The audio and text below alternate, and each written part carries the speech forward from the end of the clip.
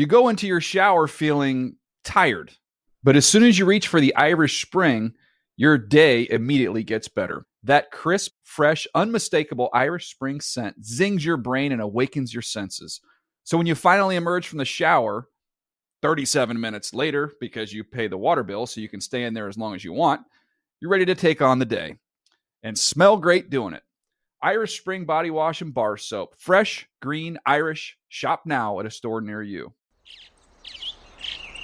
Getting ready to take on spring? Make your first move with the reliable performance and power of Steel battery tools. From hedge trimmers and mowers to string trimmers and more, right now you can save $50 on select battery tool sets. Real Steel.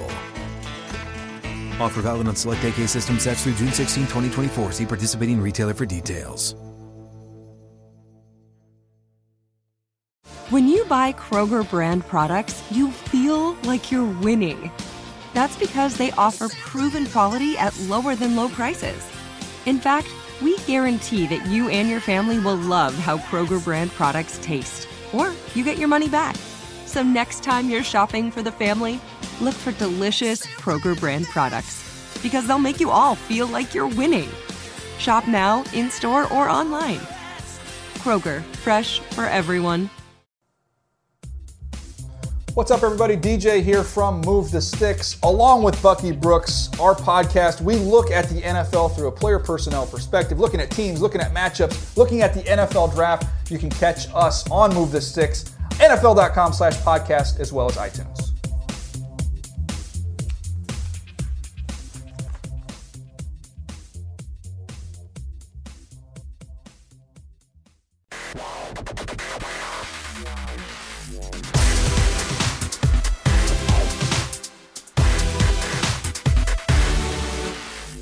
Fantasy freaks and geeks, what's up? You're listening to the NFL Fantasy Live podcast. I'm your host, James Coe, joined alongside, as always, by the merry band of outcasts that what? we have.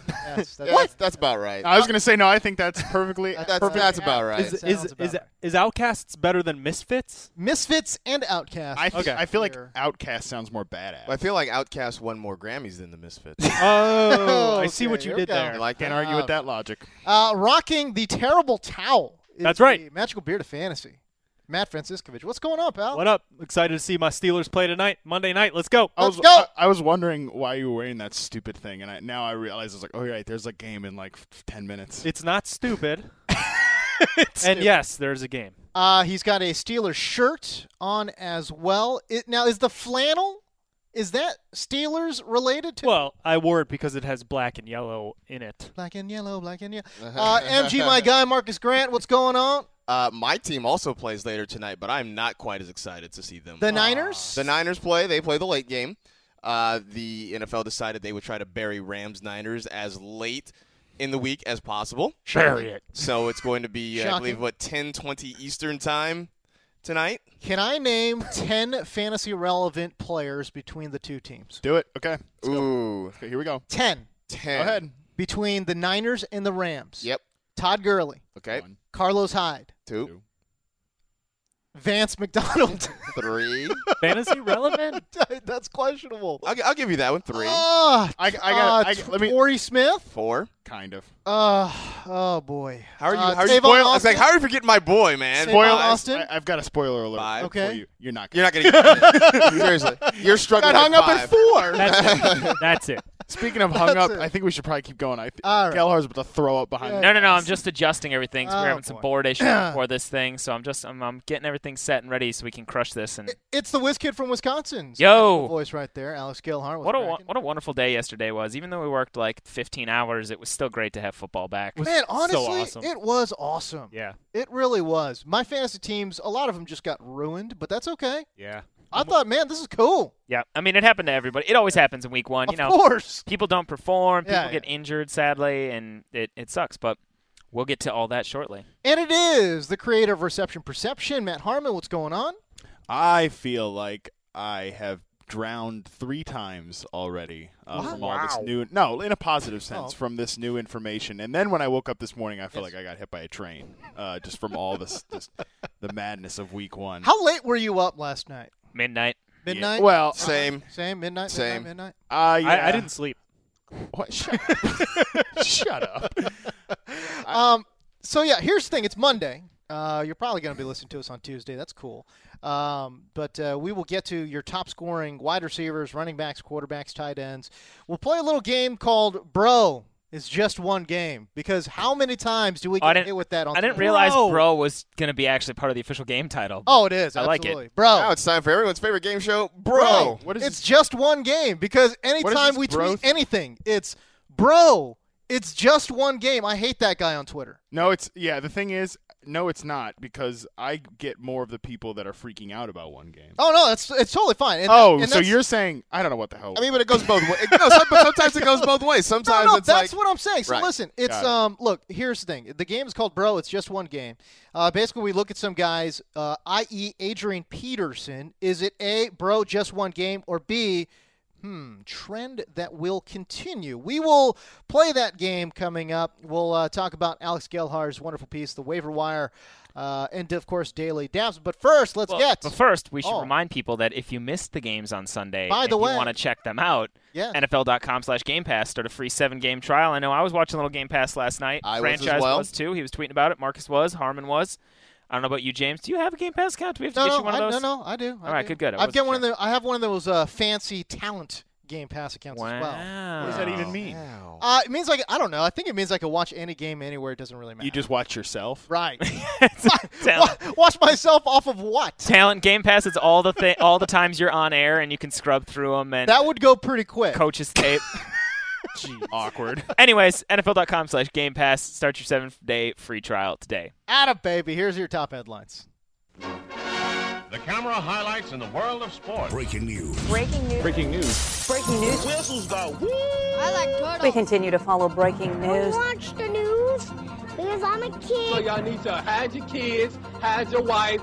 By the way, this is going to be a lot of sads on this headlines. We'll start with in San Diego, Keenan Allen, torn ACL. It's official. It's a season ender.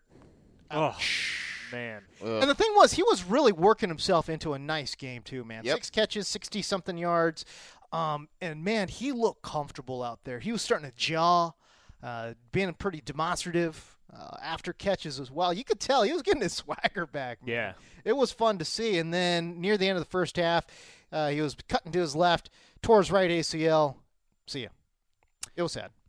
Extremely sad. Very sad. It's going to have a huge impact on this offense, too, because, I mean, he's their best player on offense right now. He's young. Sure. He's an ascending talent.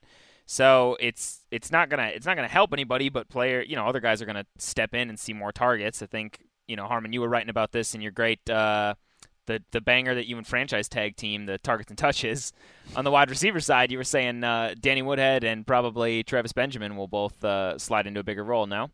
Yeah, I think the one point that is, like you said, important, that when you lose an elite talent like Keenan Allen is, it's a net negative for everybody in the offense. You don't just slide in the next guy up and then immediately replicates his production. You're telling me Tyrell Williams isn't going to be Keenan Allen 2.0? Probably not. But I do think Travis Benjamin could have kind of a similar season to what he had in Cleveland last year, which about 1,000 yards. Yeah, like close to 1,000 yards, probably about 5 touchdowns. I think that he certainly gets a boost. I think Philip Rivers sees a dip. I sees a dip. Now I think he's like a streamer. Right. Whereas I thought he had a chance to be an every week starter. Yep. I don't think so anymore. I do think Tyrell Williams, though, is a really strong ad off the waiver wire. Hell yeah. Agree. He played less snaps than Dontrell Inman last week, but I think we've already kind of seen who Inman is, whereas Williams is intriguing. And Woodhead, too. Yeah, he played more snaps than Gordon yesterday, and I think it's just right back at it again with old Danny Woodhead. And that's my thing is, as you guys know that I have been on the Melvin Gordon bandwagon for a long time, and he looked very good in the first half on Sunday. Got his 2 touchdowns, got off the schneid there. Now with Keenan Allen, though, they need somebody to be that target guy. And we saw last year it was Woodhead when Keenan Allen went down. And so I think, sadly, I don't think this erases Melvin Gordon, but it certainly changes the role I think they had in mind for him at the start of the year. Woodhead averaged a whole target per game more once Keenan Allen went out of the offense last year. Yeah. I wouldn't be surprised, honestly, if we saw both of those guys in the backfield, maybe Woodhead sliding into a slot receiver role. I think it's interesting. I think Antonio Gates actually becomes a little bit more valuable commodity in that offense as well. We obviously know about his rapport with Phillip Rivers, and they need that underneath guy. And I know he's calcified, but he's a big body. Calcified, man. Hey, did you see him run? And he was still juking dudes out there a little bit while he was a using couple his nice little side steps. A little bit, but let's be real here. He looked a little stiff. I mean, yeah, it's sort of like old. It's like your uncle at a wedding doing the two-step. Or me. But every now and then, I don't think I've ever seen that. He gets around somebody. All right, we've reached the uncle wedding discussion. Let's move on to Cleveland. All right, in Cleveland, RG3 being placed on IR with a broken bone in his shoulder.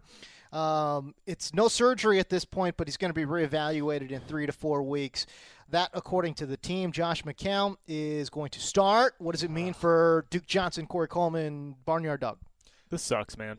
I was excited to see RG3 try to make a comeback this year, and you were excited from a real life perspective, not necessarily. Yeah, not fantasy. Just as like a football fan watching RG3 try to make a comeback, and he was working on some deep balls with Terrell Pryor. Josh Gordon coming back in a couple weeks.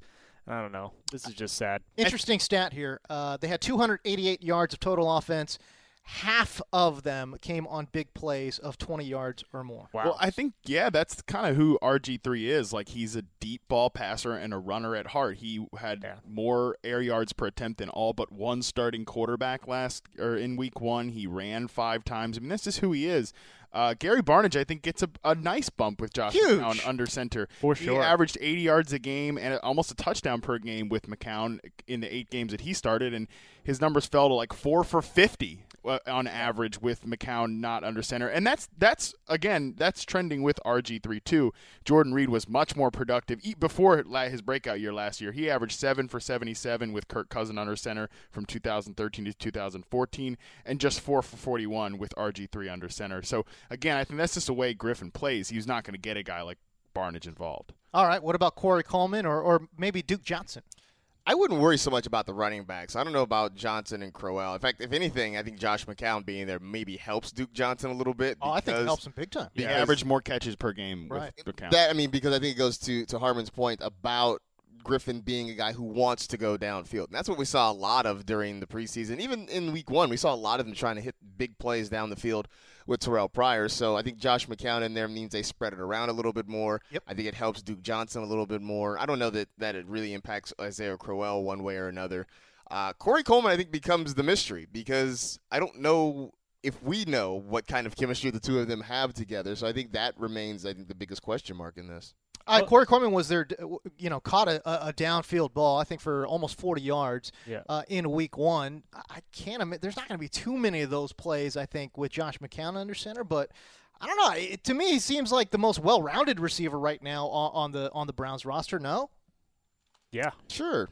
Okay. I mean, he's a rookie, so. Yeah. All right, we'll see. Terrell Pryor looks good too. Yeah. He's a crazy athlete. It's just like, is the deep ball the only thing he's going to do? Yes. I think McCown yes. I'm not excited about Terrell Pryor now at all. What do you mean you're not excited about Terrell Pryor? He does one thing, and he does the one thing Josh McCown's not good at, which is go downfield. I don't know. McCown's definitely got some DGAF in him. He'll chuck it. I guess possibly. I'm more concerned about Duke Johnson. He only had 6 touches in this game. I know. It would Cleveland was down pretty much the whole time. You'd think like the game script was in Duke Johnson's favor. But isn't this to what Harmon said, which is basically RG3 doesn't like to go short ever? Yeah, that's true. And now that McCown's there, I know a few people are talking about this in the preseason. And I think it's worth actually researching. But anecdotally, it makes a lot of sense that running quarterbacks in general, their receiving running backs are just not as productive because when they're getting through that first and second option in the progression, they're not going to, I'm going to default and check it down to this guy. I'm going to take off and run. Right. Cam Newton's never had a pass-catching running back. Jonathan Stewart catches 10 passes a year. Yeah. Good point. All right, in Buffalo, Sammy Watkins has, quote, severe pain in his surgically repaired foot. That according to Manish Mehta of the New York Daily News. There was concern that he could, we're talking about Watkins here, could miss the entire season. He took x-rays after game 1. Watkins, though, responded today by saying he's playing on Thursday. He's going to take the short week. He's going to play the Jets, and he's going to be out there. It's apparently a case of pain management, according to head coach Rex Ryan. I'm not that confident in playing Sammy Watkins Thursday. What say you guys? Nope. Definitely not on a short week. He was injured a lot last year, and he was very inconsistent until back half. Yeah, until the last part of the season when he finally did get healthy. We kind of knew this summer when this news came out that he was getting foot surgery that injuries would be a concern with him. They always seem to be, and I was always kind of pessimistic. Like, can he really come back and be good to go week 1 having foot surgery like a couple months before the season?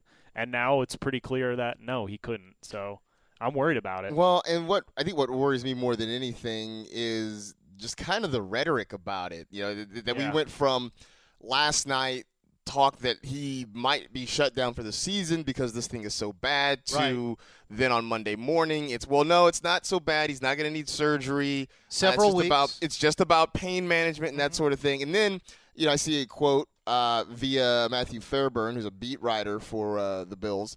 And the quote from Sammy Watkins is, "I'm not in any pain. It's not about the pain. It's just being smart. I got it checked out, and I'm fine." So we went from literally in about 24 hours, not even 24 hours, he's going to be shut down for the season to I'm not in any pain. Right. It's fine. And I almost wonder if the Bills aren't doing themselves and Sammy Watkins a disservice by almost kind of forcing him back out there when he's clearly not 100% right now. Yeah.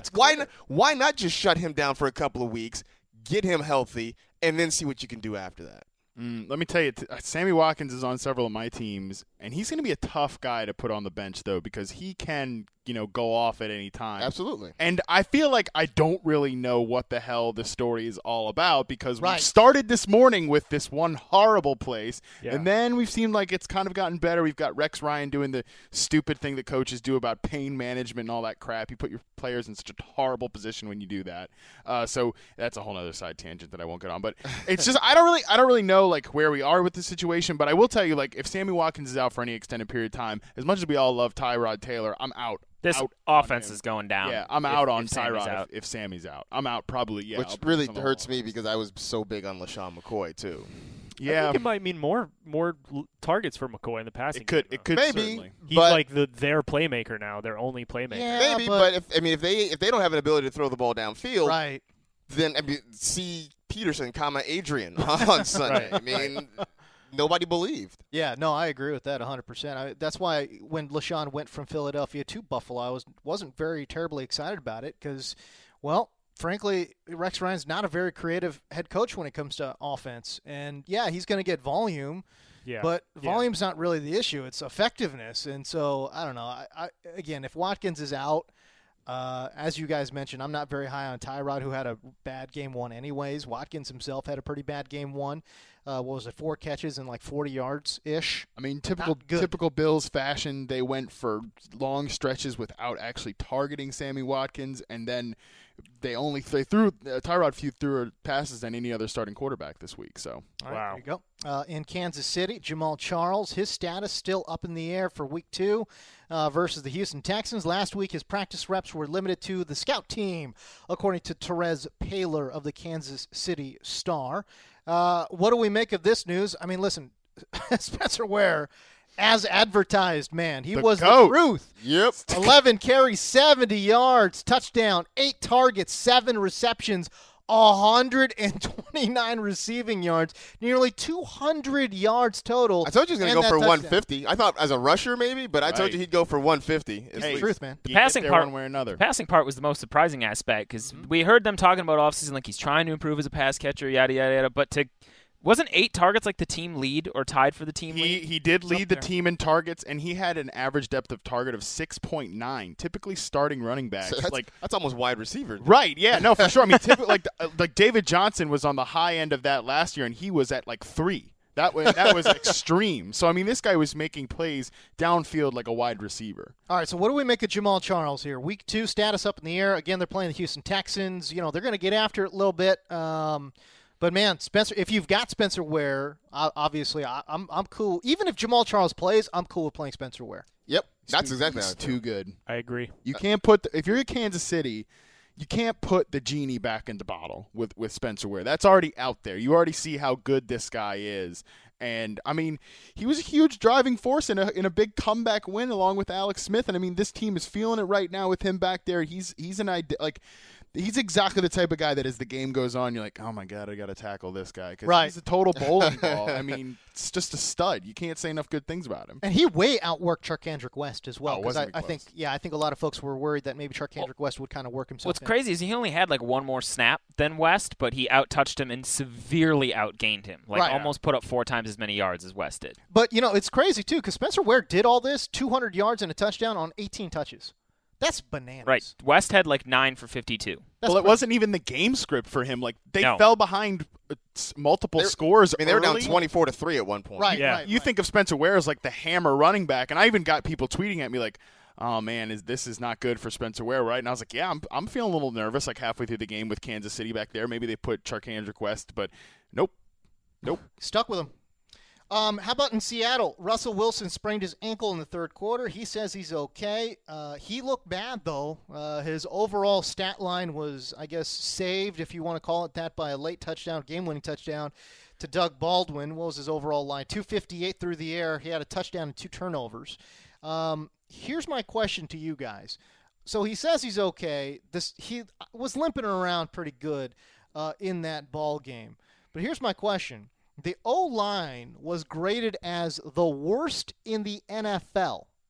Is there a long-term cause for concern here? Because last year, too, remember, he struggled mightily as the offensive line took a little bit of time to gel. Obviously, he went just berserk in the second half. But in the first half, he was forgettable. I have Russell Wilson on one of my rosters, and I really have a conundrum coming up this week about what to do, especially if he's not 100% behind that offensive line and knowing that the likes of Aaron Donald will be trying to chase him down when they play the Rams. On the road, too. On the road. The Rams have played him well. The first game in Los Angeles since 1994. It's not like it's going to be a charged-up atmosphere. Narrative. Narrative alert. Might be lit. So, yeah, I'm concerned. I'm not going to lie. I'm really worried about what to do about Russell Wilson this week. My take on Russell Wilson this week. Fabulous quarterback, obviously drafted as one of your top 4 quarterbacks in fantasy. But to me, in week 2 versus the Rams with the dinged-up ankle, I think he's a matchup-based guy.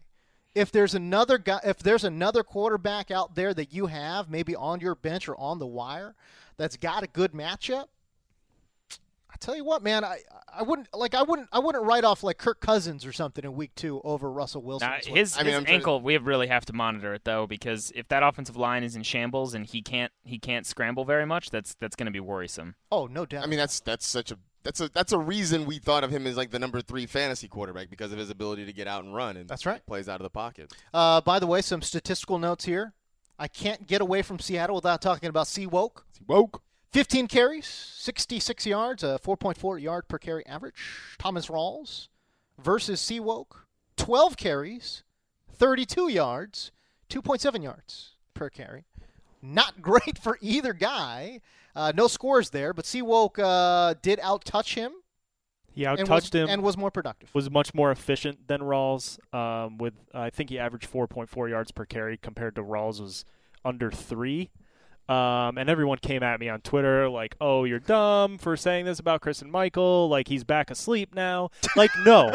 He played well. The game script didn't go as we predicted. We thought the Seahawks were going to come out and get up to a big lead here and just salt the game away in the second half. Sure. That's not what happened. It was like 6-3 in the second half. Yeah. The Seahawks offensive line play was bad. They got dominated by the Dolphins. And it was a split backfield. Rawls got more work than we thought he would, which means maybe his ankle is a little further along than we thought. But Michael looked really good, and he didn't get in the end zone. What else do you want? That's all there is to say. So his fantasy points don't look good. Yeah, right. This is why fantasy is so stupid, because people are coming at you like he had a bad game. He looked good. He played very well and helped move the offense along, especially in the fourth quarter. Yep. Was a big part of comeback and everything like that.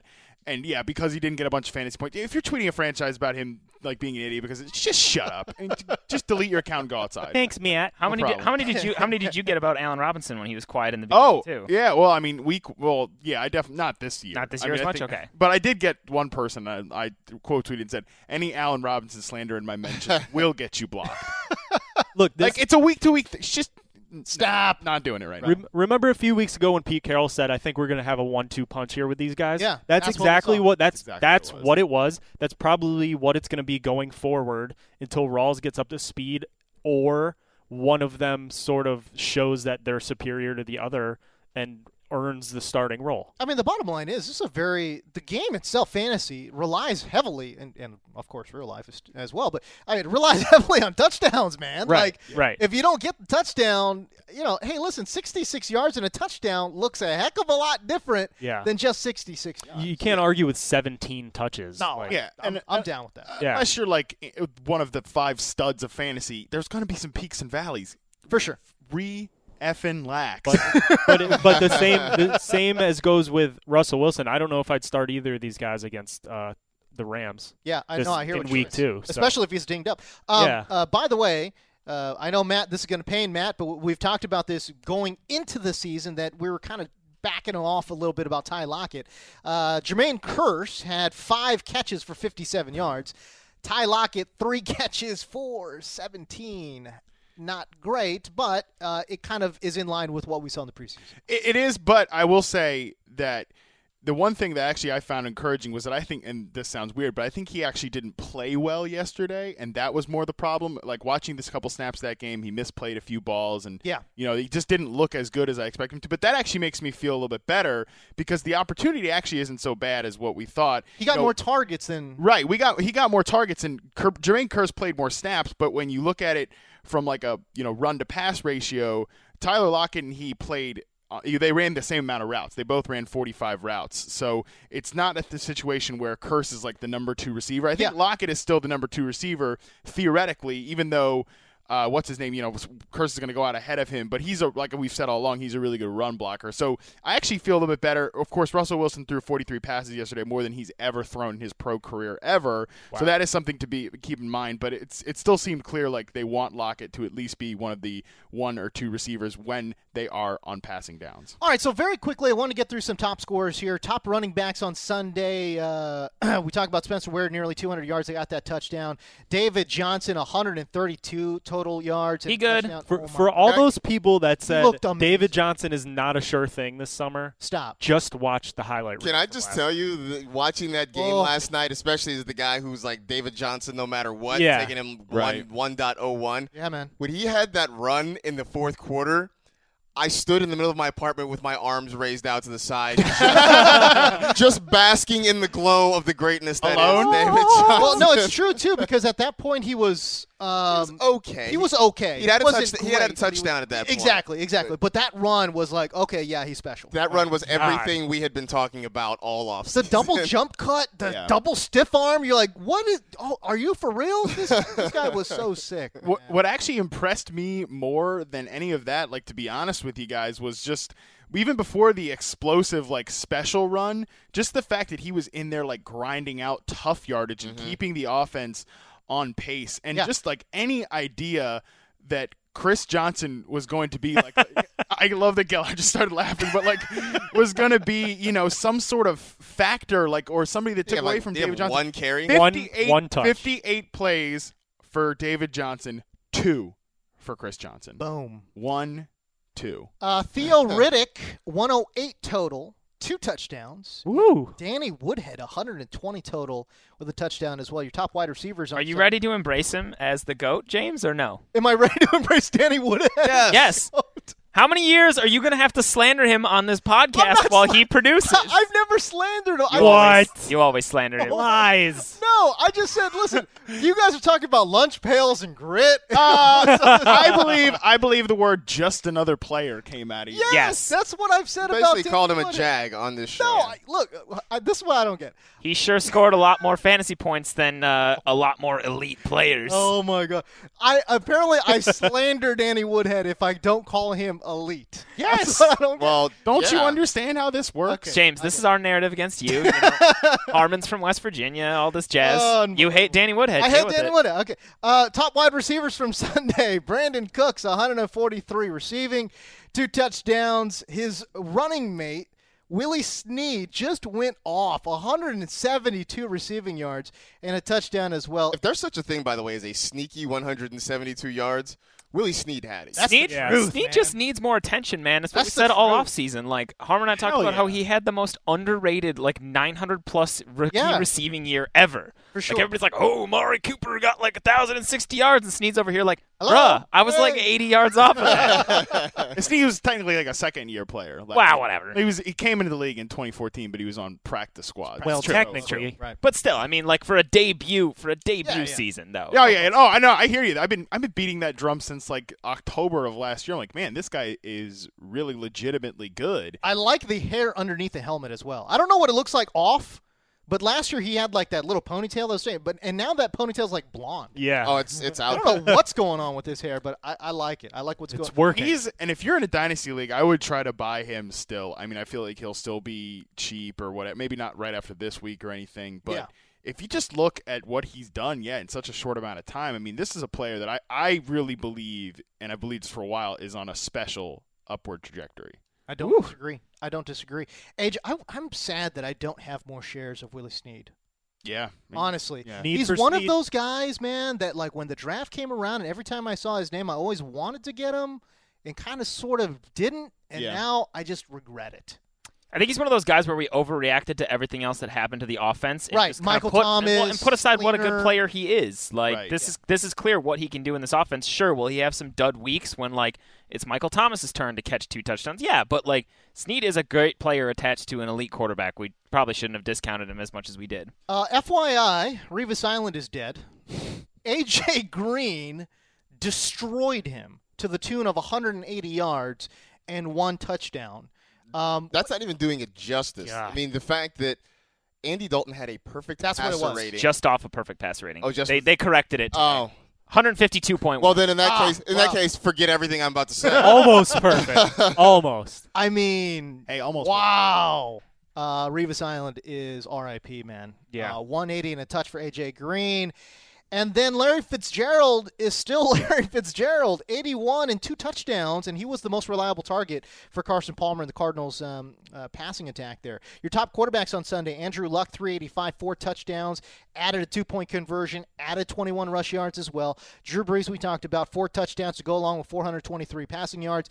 Alex Smith, out of nowhere, 363 passing yards, 2 touchdowns. Bruh. 363 for Alex Smith. I actually started him in a competitive league with a bunch of analysts, and that first half when they were down 21-3, I was like, "Oh God, what did I do?" But then he rallied back, man. Dude, talk about rallying back. 363 for Alex Smith. Now can we talk about this real quick though, because I know we hinted at it a little bit. Harmon, you had that stat that was what did he have? Average 20 more passing yards a game without Justin Houston, but. If their pass rush, with Tamba Ali being a little nicked up still and some other questions in the secondary, Marcus Peters included, right?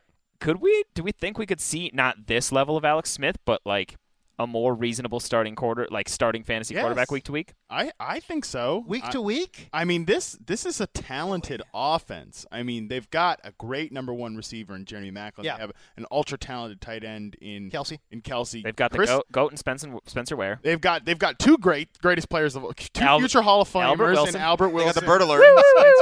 But I mean, also in all seriousness, Chris Conley too played a big role. Was the clear number 2 receiver over Albert Wilson, and he's a physical freak. I mean, he's an athlete, man. Yeah, he's a total stud. And yeah, again, obviously we had Alex Smith throw the most passes of any quarterback in week 1, but Conley saw 7 targets. It was really great, and I'm excited about this offense. I can't lie. I'm excited. And Smith has quietly gotten better each and every season. I'm excited about this offense. Things headed by you Alex never hear. Smith. I mean, like I said, he has played very well the last few years. Again, it's just, but it doesn't matter for fantasy. So, I mean, like, that's what we do here. What was that voice? It's fine to just. Can you just do that again real quick? No. I don't know if I can ever do that. That was tremendous. I might have to clip that. I don't know if I can ever do that again. But no, my point, Marcus, is that, like, yeah, it's fine to just look at the numbers and be like, oh, look, it's fantasy, and this is what he did for fantasy. But if you want to talk about when things are actually going to change or progress, you have to look at how good players are and everything. All right, there you go. Matt Stafford, 340, 3 touchdowns. He was a top 5 fantasy quarterback. Jameis Winston also had 4 touchdowns as well. I put this in air quote, top tight ends on Sunday, because really there was... Hold on, we have something to describe how the tight end position looked yesterday. Was... Yeah. Dietrich. Good. Jack Doyle, 35 yards, but he had 2 touchdowns. Julius Thomas had 64 yards and a touch. Dwayne Allen, also in the Colts tight end plans, had 53 yards and a touchdown. Eric Ebron, again, not very played, had 46 yards and a touchdown. I mean, between those 4 guys, Julius Thomas might have been He's about the only one you could have imagined. Yeah, exactly. Wow. It was bad. Ebron's only owned in 7.5% of NFL.com leagues. And who started him? That's the question, too. It's like, good Lord. James, you should be a little bit upset because that second Jack Doyle touchdown was ticketed for Dante Moncrief in the back of the end zone. Oh, he stole it. I saw that. So I wasn't sure because when I first saw it, I was like, oh, my God, that was going to go to Dante Moncrief. But then when I saw the replay, I'm not exactly sure because it kind of sort of looked like Andrew Luck actually did see Jack Doyle. Maybe, but I don't know. It just looked like Dante but it did look like was set up in the back of I the know. end zone. And it was funny, too, because if Jack Doyle wasn't there, the pass was such that either Doyle or Moncrief would have grabbed it. It was so weird, man. Anyways, it doesn't matter. That's how good Andrew Luck is. I know, exactly. Let's play the game. Bro, it's just one game. I want you guys to tell me. I'm going to throw out a situation. You tell me, bro, it's just one game. Or you could say, no, it's not just one game. This could be for reals. Okay. We shall start with Adrian Peterson, 19 carries, 31 yards, a long of 9 yards. Tell me this dude was not on the struggle bus on Sunday with no legitimate quarterback back there for the Vikings. 19 carries, 31 yards for Adrian Peterson. He wasn't just on the struggle bus. He gassed it up and, drove it around the neighborhood. I'm going to say it's just one game because I think when Sam Bradford takes over the starting quarterback job, which could be as soon as this week, I think things will change. Basically, the Titans looked at Shaun Hill and they said, you know what? If Shaun Hill beats us, then we'll tip our cap to him and we'll go about our business. But we're not going to let Adrian Peterson run wild. And they did everything in their power to stop him, and they did. And Shaun Hill was fine-ish. He was there. He didn't throw up on his shoes. I mean, that's about the best you can say about it. Yeah. And the Vikings, the Vikings couldn't really do much. I mean, they won that game on the strength of their defense on Sunday. Yeah, didn't they score 2 touchdowns? 2 touchdowns? 2 touchdowns. Yeah. 2 touchdowns. Diggs had a pretty nice He had a nice day. It was great. He was over 100 yards. He had a nice day. Oh, yeah. But surprisingly. I thought that was a surprise. But I think when Sam Bradford gets in there, I think Adrian Peterson will be fine. I am just shocked that a running back with the bad quarterback play didn't just beast all on his own. Interesting. But it's easy to say that now, but we've seen Adrian Peterson in the past do that. Right, in the past. And I know that people keep saying, well, he's a robot. He's not human. Bad news for you, fellas. He is a human being. And wait, what? Bad news. Breaking news. And he's not a cyborg? Breaking news. Headlines. And we saw this happen last year. There were a few games that he already did this last year. So, yes, in one sense, it is just one game. Okay. But, Sam Bradford is not the Lord and Savior here. There are going to be some bad games from He's not? I'm breaking a lot of news in this segment here. But no, in all seriousness, I mean, in kind of seriousness. But I was told he was a cyborg. You were told wrong. He's a person. He's a human. Telling me that somebody's a robot is not analysis. Okay. Nice. Anyways, I think that there are going to be weeks like this with AP. No question about it. He had a bad game week 1 last year. He had like 5.2 fantasy points against the 49ers. Okay. And then went on to lead the league in rushing. The following week after that, for the record, he played San Francisco. Then he went against Detroit. They gave him the ball 29 times. He had 134 yards at 4.62 average. Right. The week after that, 20 for $126. I will say this. I think the only difference, though, is that in week 1 last year, they didn't give him the ball.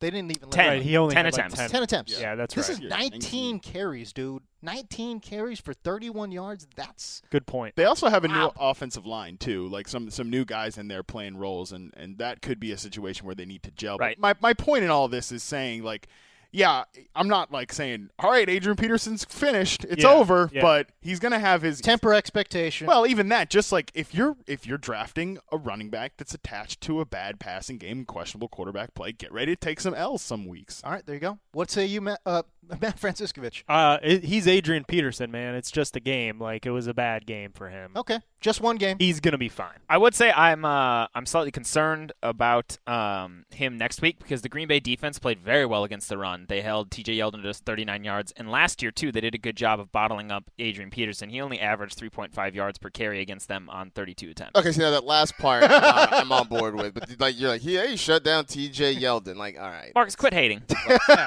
God, all the Yeldon hate from this guy. As an aside for all the listeners out there, on Sunday morning, Yeldon got off to a fairly quick start. He did. And I got a lot of sideways glances from the other three guys. Because you hate TJ. You hate him. I just have a thing where I don't want a running back on my team who randomly falls over. Like, I don't feel like I'm asking. He only did that once. So So then by the end of the day, when he had 39 yards on 12 carries, there was a lot fewer sideways glances at me in the strong. But he got the touchdown. It was pretty funny because it wasn't until I was on the game day blitz show or whatever that I looked over and I saw he had 39 yards on that many carries. Like, oh, God. Well, even I was watching that game closely, and all of a sudden when they showed that stat line, I was like, wait a minute, that's. Well, I was like, that's it, because he got off to such a hot start, but the Packers were swarming him in the backfield. It wasn't his fault. But anyways, yeah, I'd be a little bit worried about Adrian Peterson next. All right, Devontae Freeman. Is it a full timeshare there in Atlanta? Devontae Freeman had 15 touches and just 40 yards. Meanwhile, Tevin Coleman, my boy, you had just given up on him. You can't call him your boy anymore. Yeah. Hey, calm down. He's my boy. Oh, man. Tevin Coleman, 13 touches for a lot more yards, over 100. He had 95 receiving yards, 22 on the ground. Again, 15 touches for Coleman, 15 for Freeman, 13 for Tevin Coleman.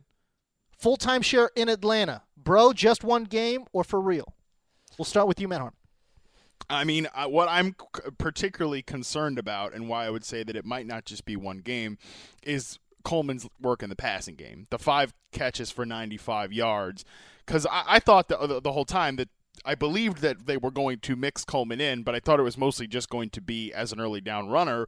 But if he's going to take passing work away from Freeman, that would, if I was a Freeman owner, scare me a lot because I think that was what was going to buy you his floor so much, was the fact that he was so much better in the passing game. But if Tevin Coleman has put in a lot of work as a receiver and he's going to hold a role there, that's pretty frightening for Freeman.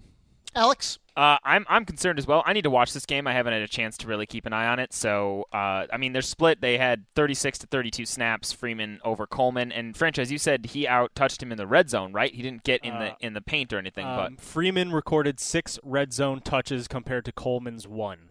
Be interested to see how the snaps broke down in that area too. But this could very well turn into a timeshare, which is terrifying. All right, MG. Yeah, I think this is the beginning of a thing. I wrote a piece last night, Sunday night, about things I learned from week 1 of the fantasy football season. Yes. And one of the things I wrote was that I think Hallmark needs to come up with a card for when we see the birth of a new running back in the committee. I'm so sorry. It's 2 different cards depending on which player you have. So if you have Tevin Coleman, it's, hey, congratulations on your new committee status. Right. Meanwhile, if you have Devontae Freeman, it's sorry for your loss, because you just probably spent the second-round pick on a flex option. So, ouch. Oh. Yeah. All right, in Dallas, Ezekiel Elliott, 51 yards. This was the disturbing stat, though. 2.5 yards per carry behind, again, what is supposed to be the best offensive line in all of the NFL. Again, 51 yards, 2.5 yards per carry for Ezekiel Elliott. I mean, again, you want to talk about being touchdown-friendly game or whatever it might be. Seawoke has more yards than him. Zeke gets into the end zone, and everyone's like, hey, cool, I'm glad I spent a first-round pick on Zeke Elliott. I don't know. I shouldn't have done it. They only played one down in the NFL. There it is. It came back. God. So glad. But let me ask you this. Zeke Elliott did not quite look as advertised week 1 against the Giants. 2.5 yards per carry. Bro, just one game or for real, Matt Franciscovich? I think this is just one game, a rookie's first real game in the NFL. I think the Giants' D-line came out with a mission to stop Zeke Elliott, and they succeeded. His best run of the game was that touchdown run.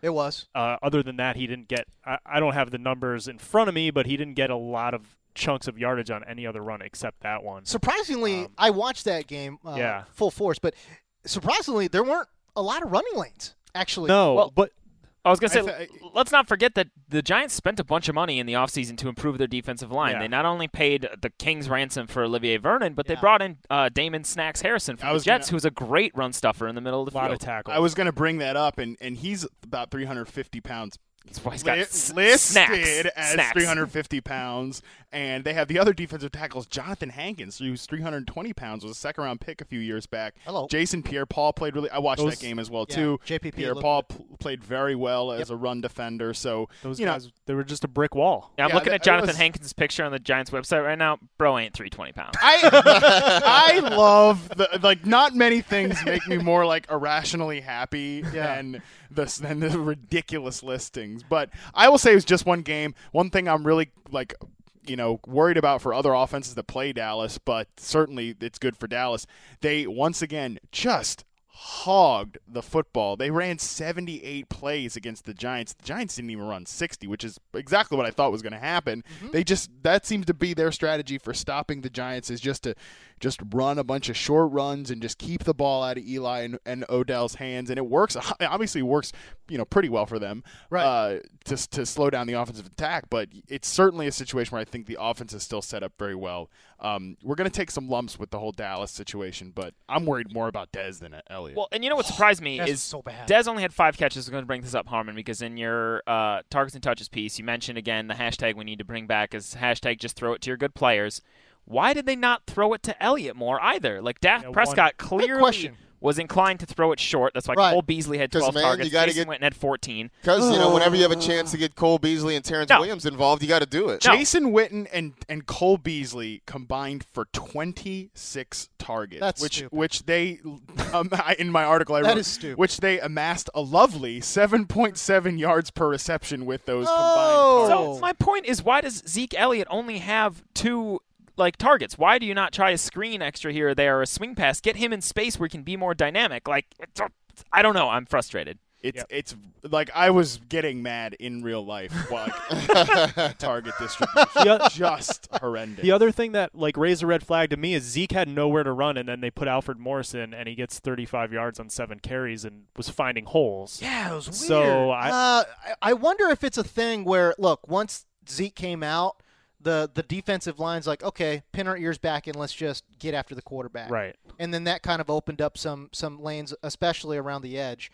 But I don't know. You bring up a great point. I'm not 100% sure. I'm definitely interested to see what happens in week 2. I'll say this. I'm not that comfortable with Zeke Elliott.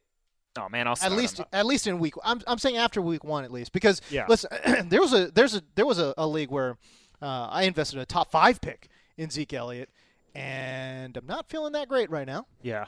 You'll be all right. I just think he's got some learning to do. You'll be all right. I didn't put this on the rundown, but let me ask you this. Dez Bryant had an atrocious game. Is that, just one game or more of a season-long thing? Would like to hope it's one game. Was it a catch? God. Which, by the way, that marks the official start of the NFL season when Dez Bryant, when he has a touchdown overturned. Yep. I mean, you can't tell me Dez Bryant's the problem. He tore up the preseason. He looks great out there. But this is what Dallas does, and it's why they're such a frustrating team. They have never funneled the offense through Dez, and it's so annoying because he's clearly their best player. Matt Harmon is literally pounding. Oh, man, it's nothing makes me more frustrated than when teams just don't just throw it to their good players when they have to overcomplicate it by like, well, let's scheme up some work for Cole Beasley.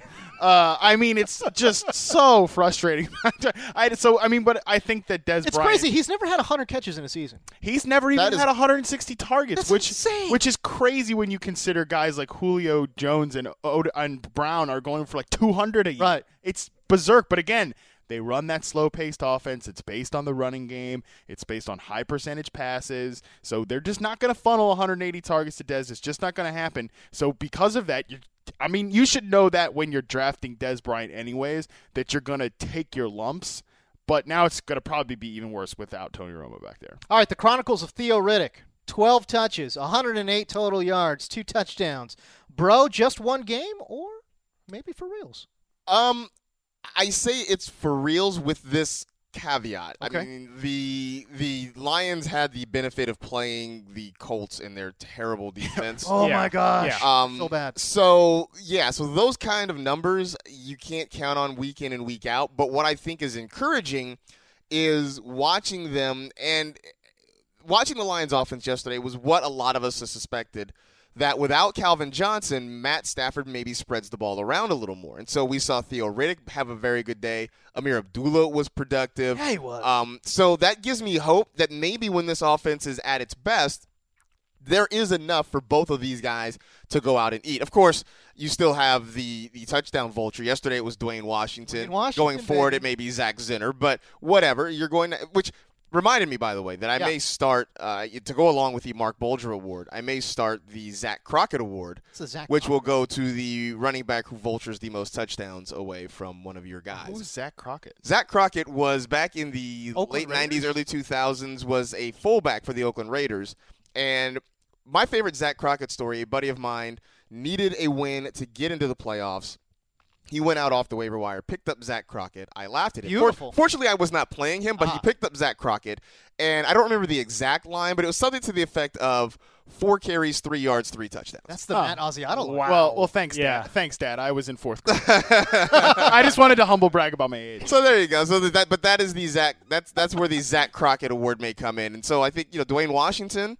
Was it Yanovich? Who's the guy for Denver? Andy Yanovich? Yeah. Those guys are your early leaders. See, at least Andy Yanovich played a bunch of snaps and did Yeoman's work full blocking. Right. Washington literally took 3 plays in that game and scored on one. Yep. I like the theoretic thing and Amir Abdullah. I like this whole Lions offense because all of these guys really fit with what they want to do. Matt Stafford yesterday, his average depth of aim throw was 5.2, which is the lowest among any quarterback that played yesterday or Thursday. Oh, is that right? Yeah, it's pretty crazy that they've dialed back Stafford, who's like this total gunslinger, into this guy that really, he checks down a lot. They run a lot of short passes, but it fits well with these really good route runners like Golden Tate and Marvin Jones and even Anquan Bolden still, and they also mix in these really good space backs. I think it works well with. So Marcus is right that there's a huge caveat of, my God, the Colts defense is really bad, but they also play 8 of their own games inside in the dome, and that'll help. But so might not be this prolific, but certainly I think Theo Riddick is back as a floor play in PPR again. I like him a lot. It might be nice if this actually just turns into more of a two-headed attack. I mean, the touchdown vulture lurks, but Amir got plenty of run and he looked really good running the football. He looked like the guy that got the entire fantasy community a buzz last year. He only had 12 touches, got 63 yards. So if they give him a little more work in between the tackles and mix him in, he could be a weekly flex play, but his touchdown upside could limit him. All right, there you go. Jack Doyle in that same game scored 2 touchdowns. It's funny. Jack Doyle scored 2 touchdowns. I swear to God, I was like, is this a Tom Clancy character? And then somebody hit me on Twitter and said we should just give him the nickname of Rainbow Six. Love it. And I was like, hey, man, I'm all about it. So Jack Doyle scored 2 Rainbow Sixes yesterday. Nice. That beat my Colt and Present Danger. That's pretty strong as well, by the way. So Jack Doyle, 2 touchdowns. Bro, it's just one game, or is it for real? This is a Colts offense that has traditionally utilized the tight end a lot. I like that RotoWorld published a blurb right after that game. Just the title was Jack Frickin' Doyle scores 2 touchdowns, which is just classic. Like, oh my God, how did this guy score 2 touchdowns? So Doyle played, I think, 56% of the snaps. Dwayne Allen played somewhere in the 50s range. Yeah. And Dwayne Allen played 70% of the snaps. So I mean, I do expect him to be a big part of the offense, but this is a 3 wide receiver offense at its core. T.Y. Hilton and Dante Moncrief played 96 and 97% of the snaps respectively. T.Y. Hilton it's T.Y. Hilton. I'm mixing them up because they're the same guy. Philip Dorsett mixed in with 73 and had an average depth of target of over 20. So I think they really want that like 3 wide receiver set to be the base offense. So I think it's probably just 1 game. And Dwayne Allen re-signed there in large part because he spoke with Rod Chudzinski and he was like, "We want you to be the guy. You're going to be that guy." He played on 70% of the snaps. He had more targets. This is not caught a red zone touchdown. Yeah, he caught a red zone touchdown too. He looked great. This is not going back to a 2 tight end offense. What this is Kevin Ogletree syndrome. So don't go out and chase Jack Doyle on the waiver wire because he caught 2 touchdowns. Because next week he's going to post a 1-for-4 stat line. There you go. But Dwayne Allen does have injury problems. Like, he does. He has struggled to stay healthy in the past. So if Dwayne Allen was to ever go down, have Jack Doyle. Maybe then we're talking about speed dial for Jack Doyle. Do you guys think Kobe Fleener went home last night and put on the Colts highlights and was like sitting there like, oh man, I wish I was still on the Colts. He put up like 6 yards in New Orleans. Bro, is it just 1 game or is it for real? Kobe Fleener still terrible. 1 reception, 6 yards yesterday on a day where Drew Brees went off 400 yards and 4 touchdowns. And Kobe Fleener had 1 catch for 6 yards. Poor. Ew, and he was on the field for 81% of the snaps. That's what's horrifying about this stat line. So, that was the reason why I thought, at least for week 1, Michael Thomas had some sleeper value. And statistically, Thomas had a decent game, but while Fleener's trying to figure it out, you've got that Marcus Colston sort of hybrid tight end guy in there. Why wouldn't you give him some run? Yeah, man. I mean, I think that we could certainly see a situation where Fleener has his weeks, but I think the hopes of him being an every week tight end at this point, given all of what we heard in the offseason, and again, seeing that he still might not be that good at football, I think that's going to be a situation where he's probably not going to hit those hopes. You know, I keep hearing about his contract too, right? It's like, oh, he signed a big contract. Listen, man, at this point, stop. You're trying to win football games, man. Right, that's what I mean. It's like, listen, dude, like, this guy's not like, he's not throwing cash in the air and just saying, if he's doing that, great. But I'm just saying, like stop with the contract talk. It's apparent. You hear about the preseason buzz and all these other things, and then you just look at what's happening on the football field. Yeah. Forget it. Like, the contract they overpaid for him. It was also a big contract, but it wasn't like one of those contracts where they have to feed him the ball. And he was a player with a history of, like, when Jimmy Graham went to Seattle and he wasn't getting the ball right away and kind of like ruffled some feathers, they started feeding him the ball. If Kobe Fleener starts ruffling some feathers, I feel like Sean Payton and Brees are just going to be like, just Kobe, have a seat. Yeah. And also, I think another important lesson from the whole Kobe Fleener thing is, and we all do this in the fantasy community, it's a big part of what we need to do to project things properly, but I think we sometimes get way too crazy with Saints tight ends have had this many targets. This means that Kobe Fleener will have this many targets. And listen, that does work out sometimes, but you got to also, again, factor in, can they play? Yeah, it's a crazy thing you're suggesting here, Matt. We have to analyze talent when we're talking about some of the. I mean, it's shocking when you go back and you look at that. One, a large stretch of that comes with a guy named Jimmy Graham. It's all of it pretty much but 1 year, by the way. I looked at that earlier in the offseason. So, Jimmy Graham. And then last year, I know a lot of people try to hang the hat on the Ben Watson revival, but let's keep in mind, Ben Watson had been in that offense for a long time. Really important point. And not only that, all the preseason buzz was around Josh Hill. Right. Yeah. And it wasn't around Ben Watson. Ben Watson really came in out of nowhere. So, maybe they funneled some targets to him, but who really cashed in except for the guy who picked him up off waiver wires, right? So it's like, I don't know, man. Like, I wasn't really high on Kobe Fleener, and the more I saw him play and the more I saw these other guys kind of developing, I'm like, I'm going to pass on him. I know a lot of folks are super high on him, but no thanks. I'll pass. Larry Fitzgerald in the desert, man. He's still dope. 8 receptions, 81 yards, 2 touchdowns. This is my question. Is he the favorite target in Arizona? Will he continue to be the favorite target in Arizona? And how worried about John Brown, who had a not great fantasy day? So I guess it's kind of a two-part bro just one game or for real. Larry Fitz still dope. John Brown worried. I'm a little worried. I feel like John Brown, anyway, like he comes with a boomer bust kind of game plan like on a weekly basis. He's kind of a boomer bust guy. There's 3 wide receivers that are super talented there, and they all have their games. And this was just a Larry Fitzgerald game because Michael Floyd was shadowed by Malcolm Butler the whole time. I mean, I do want to take this opportunity to publicly apologize to Larry Fitzgerald. Yeah. We were all like, oh, yeah, it's Michael Floyd, it's John Brown. Yeah, Fitzgerald's fine. But y'all wrote off the GOAT. Right, and then, we watch him ball out. I think there are games like this in the offing for him, but I don't think it's going to be on a week-to-week basis. I do think some of it last night was they knew how close he was to 100 touchdowns, and I do think they were trying to get him to 100 touchdowns in his career. Interesting. So we're there.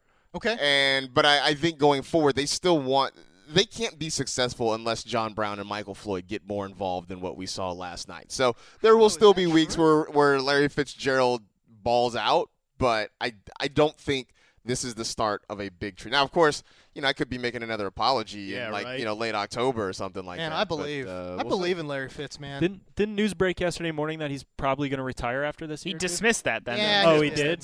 So who really knows? Yeah. But I believe in him, man. I do. I do too. I think the chemistry is for real. Yeah. I tweeted at Marcus last night that very thing that, you were saying, oh, it's Michael Floyd. And I'm like, oh, it's John Brown. And, both just shoveling dirt on the old man's grave before it's time.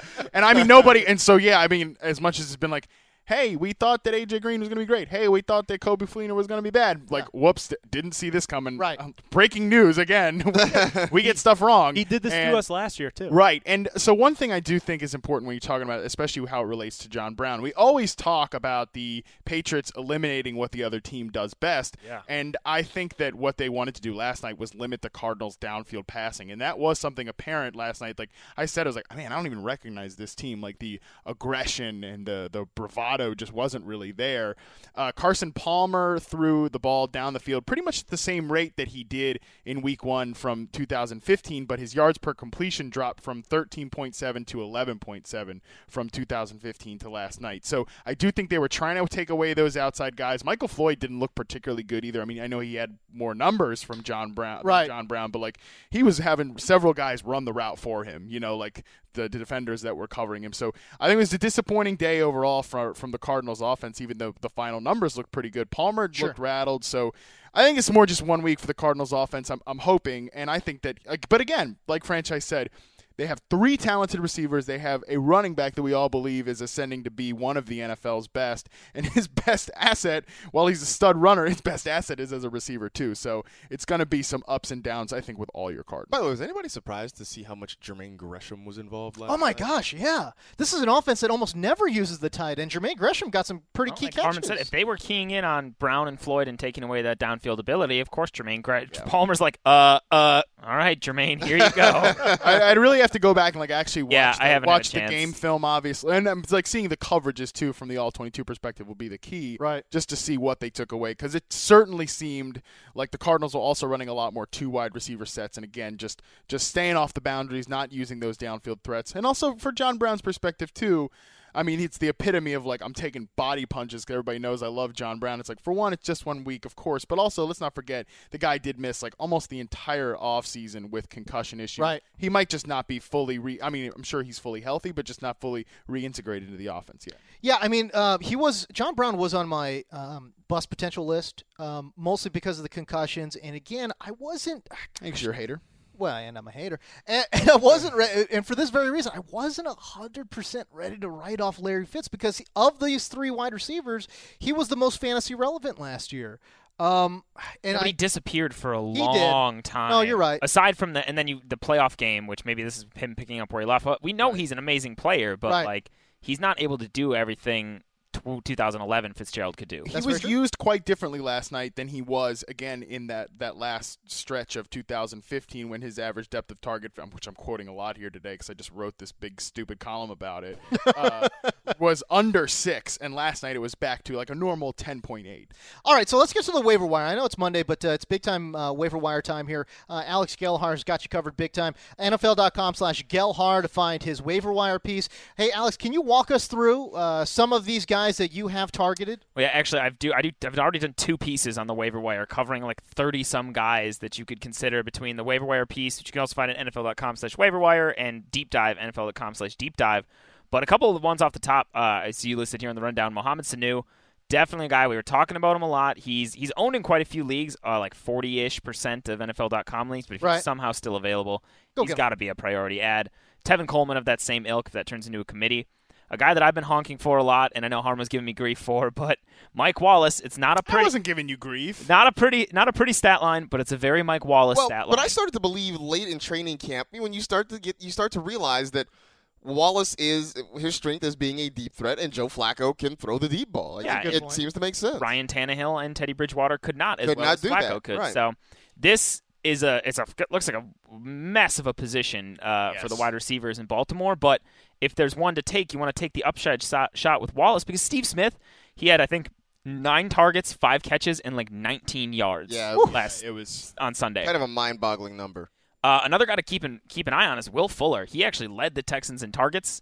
Looked good. I mean, he still had his drops, but he's got big play potential with his speed and stuff. Eric Ebron, we mentioned earlier, he kind of erased some of the issues he had with drops. Looked to be more in sync with Matthew Stafford, which were problems earlier in his career, and he could have a bigger role in this offense as they still try and fill that Megatron void. And tied to Mike Wallace, another guy I want to mention now, is Joe Flacco. If you're streaming quarterbacks, he's only owned in like 9-point-something% of NFL.com leagues. Okay. Carson Wentz went from FCS star to dropping dimes all over the Browns defense. He finished as the 10th highest scoring fantasy round. Right now, he's the QB 10 heading into Monday night. That probably won't hold. Crazy. But the starting quarterbacks against the Browns right now with a front 7 that has like one returning starter basically, and a lot of guys in new positions, and a secondary that's like sorting itself out with so many new players. Like it could be like a start tight ends against the Raiders was last year. It's just stream any quarterback against the Browns. So Flacco, even though he's on a surgically repaired knee, and that Baltimore offense didn't do a whole hell of a lot in Week 1, I think he could be a really interesting add and play this week. That's a really good call about Flacco. So let me ask you guys this: if you had Phillip Rivers or Tyrod Taylor, one of these guys, you probably drafted in the maybe 10th to 12th round sort of range, that we're now worried about because of the loss of their stars, one for sure, one potentially.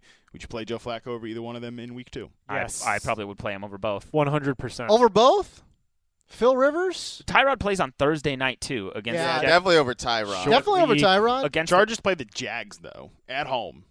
I do think, though, I was actually wrote about this in Streaming Defense, is that Jags defense could have a sneaky good game against the Chargers because they harassed Aaron Rodgers a lot. They didn't sack him because he's Houdini. Yeah, they were pretty good. Phillip Rivers can't move in the pocket. He lost his top option, so unless it turns into check down city with Danny Woodhead, they could get home a couple of times. Now, that's not to say they're going to totally shut him down, but I think I might take the chance with Flacco in the stream here. You might be right. I think it's a coin flip at worst. Yep, for sure. Interesting. It's a good question, Harmon. I like it. Should we do Daily Daps? Let's do it. Extra, extra, read all about it. This is the Daily Daps and Hub. Give me daps, because I be scribbling rap. Give me dapping up, daps abound, daps up.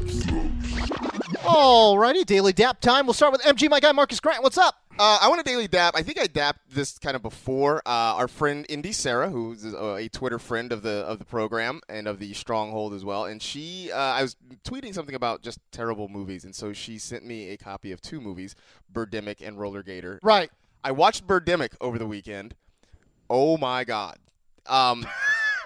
As all of you guys know, I'm sure a lot of the listeners do, we love bad movies here, like terrible, horrible, awful, so bad they're hilarious movies. Birdemic was definitely from the Tommy Wiseau school of filmmaking. Let's just say it's while it is kind of a basically, imagine if Tommy Wiseau did a 90s homage to Alfred Hitchcock's The Birds. Yeah, and so while, yes, there is the sort of shock and terror, which is part of the title aspect of it, it's really at its heart, it's just a love story. It's a love story. It's a love story. That's all it is. About a kind of douchey software salesman who falls in love with a supermodel who happens to live in, like, San Mateo. Because, you know, anybody who's been to San Mateo can tell you that supermodels are just crawling all over the place down there. The special effects were the worst I've ever seen. And you go about an hour or so before you even get to anything remotely shocking or terror-y. Nice. But it is hilarious. It is awesome. And so thanks to Sarah for sending that out. And I look forward to getting to Roller Gator sometime in the very near future. All right. Beautiful. WizKid from Wisconsin. Hit me. I think I've dapped this before, but if you guys have never listened to the epic rap battles of history, the guys that do that stuff on YouTube are just fantastic. They're on like their mid-season break right now because apparently that's a thing you do on YouTube in addition to actual television when you have a wildly popular series. But those guys are so fun. They're getting some bigger stars to do it, and they've had a lot of really good matchups this season so far. So I took a quick day trip up to Santa Barbara with a friend and his fiance who just moved to town not that long ago, and I wanted to show them around and stuff. And they had a few downloaded on their phones, so we listened to them again on the way up, and that's what was making me think about it because we were just laughing the whole way. Great. I like it. Matt Franciscovich, hit me. Yeah, I'm going to dap a band. Big surprise. Whoa. They're called Local Natives. Local Natives. I believe they reside from Silver Lake, Los Angeles. Yep. Which makes them super hipstery. Yeah. Yeah, but I knew about this band like when they first came out. So. Oh, sure, bro. Well played. Wow. Nice. No, but they just released their third full-length album last week called Sunlit Youth. It's indie rock. If you like guitars and stuff, check it out. The dude's got a cool voice. I'm into it. Good stuff, Matt Harmon. Oh, man. I'll go before you. I'll daily dab Jack Del Rio. We don't do a lot of football dabs. Onions. But, man, the fact that he – okay, so here's the thing. He went for 2 points and the win, right? It was awesome. So that part of it is cool, and that wouldn't necessarily earn my daily daps, which it's a great move by Jack Del Rio. They got the 2-point conversion against the Saints, which was cool. But here's the thing. ESPN Stats and Info on Twitter put out, based on ESPN's win probability model, the Raiders had a 51% chance of winning if they kicked the PAT, just 44% if they went for 2. Well, they went for 2 and they won the game. Jack Del Rio saw this on Twitter and quote tweeted ESPN Stats and Info and said, "Good thing ESPN isn't coaching the Raiders." Boom. I mean, that is awesome. Roasted. That is awesome, man. The fact that he took the time and just roasted ESPN Stats and Info is so legit. I'm sure somebody sent him that tweet, for sure. And he was like, I'm on cloud 9. I'm just going to quote tweet this. He was feeling himself. Yeah, he was feeling it, man. It's so out of character because Jack Del Rio is known for being such a reserved, calm, not that kind of approach. He was the cock of the walk, man. I mean, he was just strutting after the game. He looked good. But, no, it was great, man. So, the Daily Daps Jack Del Rio for having some strong Twitter game. I like that a lot. Matt Harmon, give me a Daily Dap. Oh, man. I'm going to Daily Dap one of my pals from Twitter, Sully, and his podcast that he's been doing. It is definitely not safe for work. I'll say that, but it's a football podcast, and it's called the I Hate Sully podcast, and it has probably one of the best profile pictures for the pod. Like when you pull it up on iTunes, the cover art or whatever, it's the professional word for it, is really very funny, and it's got a lot of all the people I know from the internet on there and everything, and a couple of my been bros with since basically I was blogging by myself. So it's pretty cool to listen to them, just sit back and shoot the you-know-what, as they say, and remind us all that football, it's not that serious. Just a game. The thing about football is it's just a game. It's serious, bro. This is my life. Bro, it's one game. This is my life. Bro, it's just one game. All right, yeah, Uncle Chaps, that is one of my favorite things that he says. Listen, football's not a game. That's it. I thought there was going to be more. No. All right, very good. Great episode. You will find us again on Friday. Remember, sign up for Game Pass, NFL.com/Game Pass. If you haven't already, sign up for Fantasy, NFL.com/Fantasy. We'll see you. See you later.